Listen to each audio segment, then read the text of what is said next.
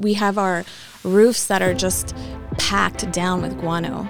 The row that's immediately right next to the ocean, the seagulls like to perch there because, number one, they can see the fish, and number two, they can also see the beach. So if there's any trash or food that people are eating, they can see both things at the same time. So they love to sit there on the roofs. So I got the name and number of that falconer, and I hired him at Blue Lagoon. The falcon dive bombed, went after this dog, and picked it up. Oh no!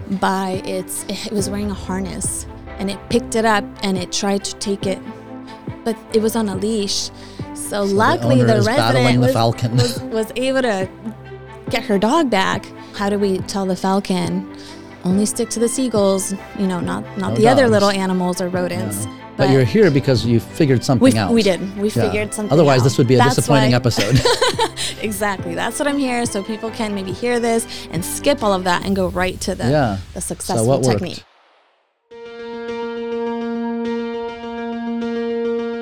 Most people are not equipped to understand the seemingly endless facets of an HOA.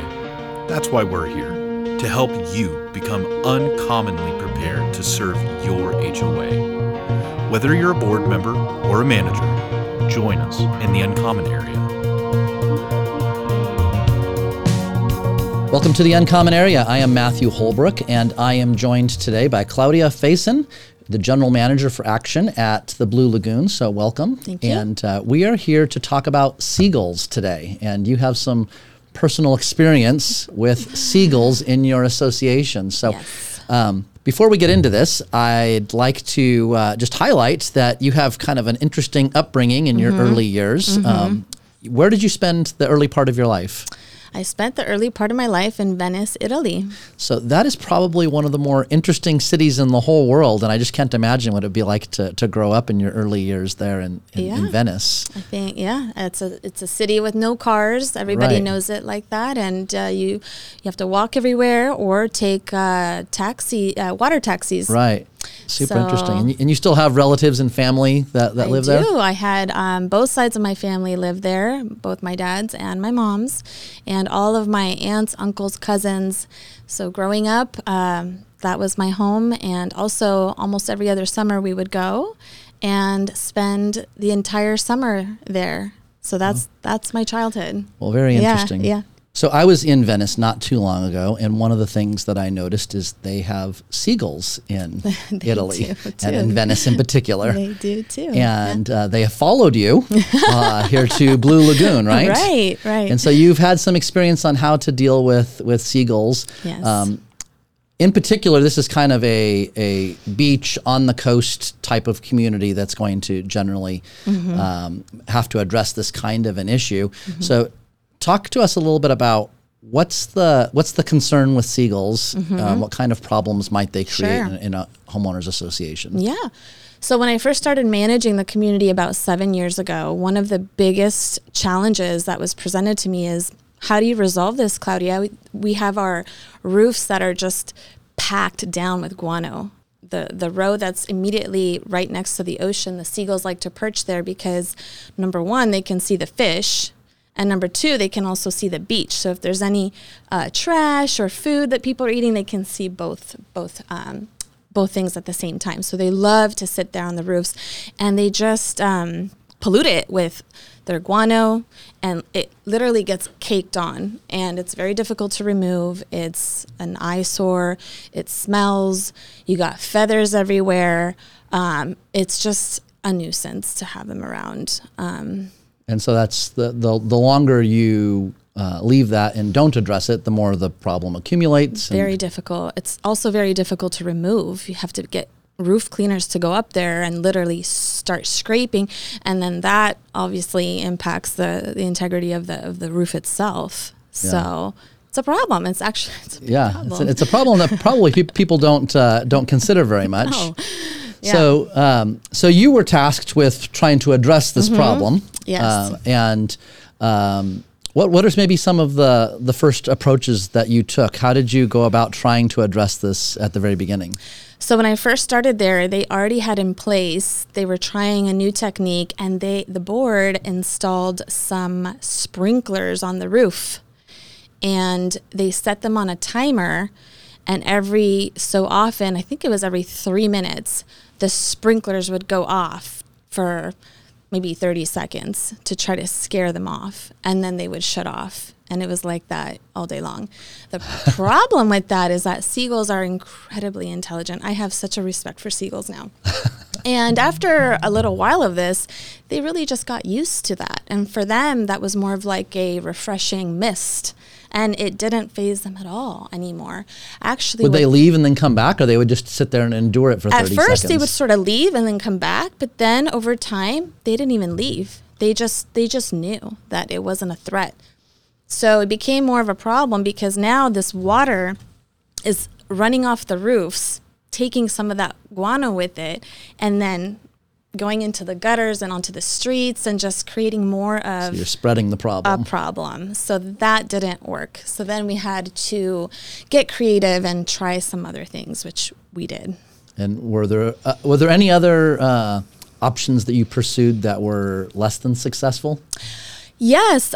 So right next to Blue Lagoon is the Montage Resort. And I one day thought, what are they doing about the problem? Because they must have the same problem that we are. So I went over there and I talked to the engineer and I said, what are you guys doing about your bird situation? And he told us they had a falconer. They hired a falconer. So I got the name and number of that falconer and I hired him at Blue Lagoon. Okay, let's stop right here. Okay. Because we actually manage a few associations that have used a falconer, but we should probably define what that is. Oh, okay.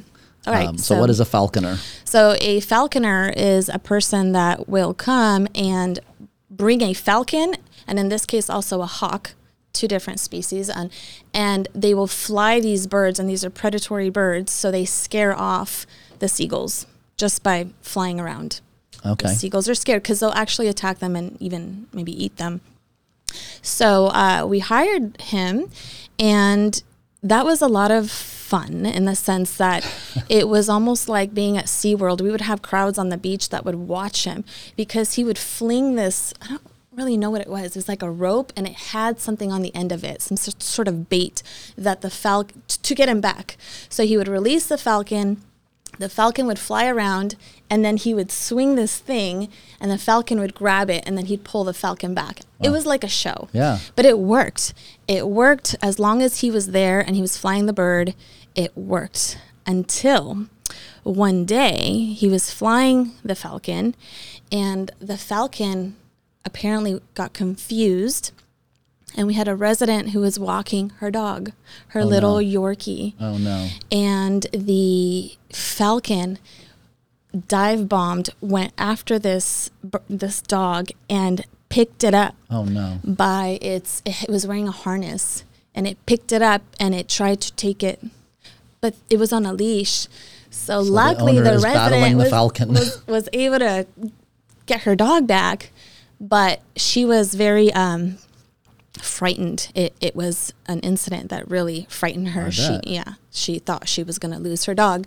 So that day she came to my office and she was shaking and scared. And so we unfortunately had to terminate the services because we didn't know how do we tell the falcon only stick to the seagulls, not the other little animals or rodents. Yeah. So we had to terminate their services and start thinking again, what do we do? Because the board had already tried reflectors, owls,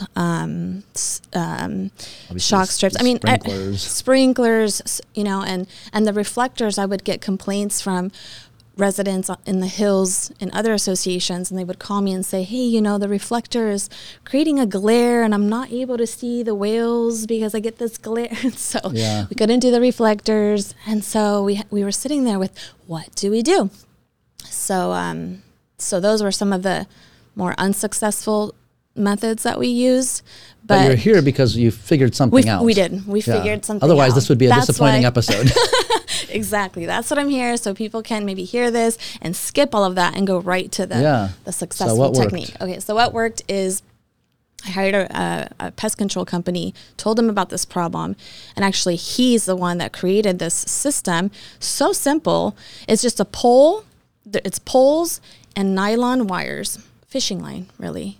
And he just puts these poles on the roofs, and he attaches these lines all the way across. He puts a couple on the roof, and I mean, it's incredible. The seagulls do not want to land on these roofs because they don't want to get trapped. Not like they would get trapped, because there's only a few. We don't have a grid system up there. We just have a few, maybe 3 wires that go across each building. It's affordable, incredibly affordable, and it's been so successful. We started this maybe 3 years ago, and it's been night and day. Really? No pollution, no guano, no feathers, no odors. Is there any aesthetic impact that you get complaints about how it looks? You have to be careful, because when the roofs go like this, and if you have a wire that goes straight across there, and you might have their window might be right there, they might say something. But for the most part, the wire itself is transparent. It's just the poles. But the poles, you can tweak them to make them match your roof. You can paint the poles, and so you really can't see them unless you know what you're looking for. You know what you're looking for, you might be able to see them. But they're not going to like stand out when you drive into the community and be like, oh, these people have these strange poles and wires all over their roofs.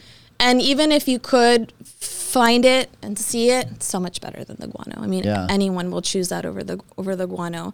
So the seagulls, they've really kept their distance, but they are relentless. So they just go to the neighboring communities. They just go up to the next association. Yeah. I told Kevin, you're just going to work your way up the coast here. Yeah.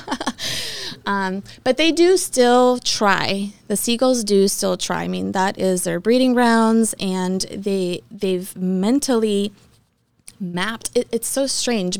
Generation upon generation, they remember where their nests were. It's incredible. And they still come back. And so this year we had 5 nests, which is not too bad. We had 5 nests, and we actually go up there and we map out where our nests are. And then the following year, before the season starts, around now, we'll go up there and we'll start reinforcing those areas. We'll add more spikes, or we'll put mesh around the solar panels so that they can't get under. And so it's this battle, but they are so smart. So it's like we have to think, okay, what are they going to do next? And we have to do this like proactive, preemptive type of action in order to prevent them from nesting. So it's kind of fun because it's like I have to think like a bird. And honestly, I've developed such a respect for seagulls. So smart. So on this podcast, nobody has ever said that sentence. I have to think like a bird, but it's like a battle of the wits with the birds. Think like a bird. Yeah. Yeah. I do. So it's poles connected by a fishing line or some type of transparent wire, just a few lines of that on the roof, and it does the trick. Does the trick. So, I mean, really, you can skip all the other stuff and go straight to that. Skip the sprinklers, the reflectors, the falconer. The owls. They become accustomed to all that very quickly. But this system, they haven't in 3 years so far. It's holding strong. And he's now, Kevin with Zap Pest Control, he's now trying to find a way to even to reinforce it even more. So we're trying a couple different things. The wires he's trying now are stainless steel wires that are coated in nylon. So that'll be interesting just to make them tougher. The poles are marine grade so that they don't rust up there.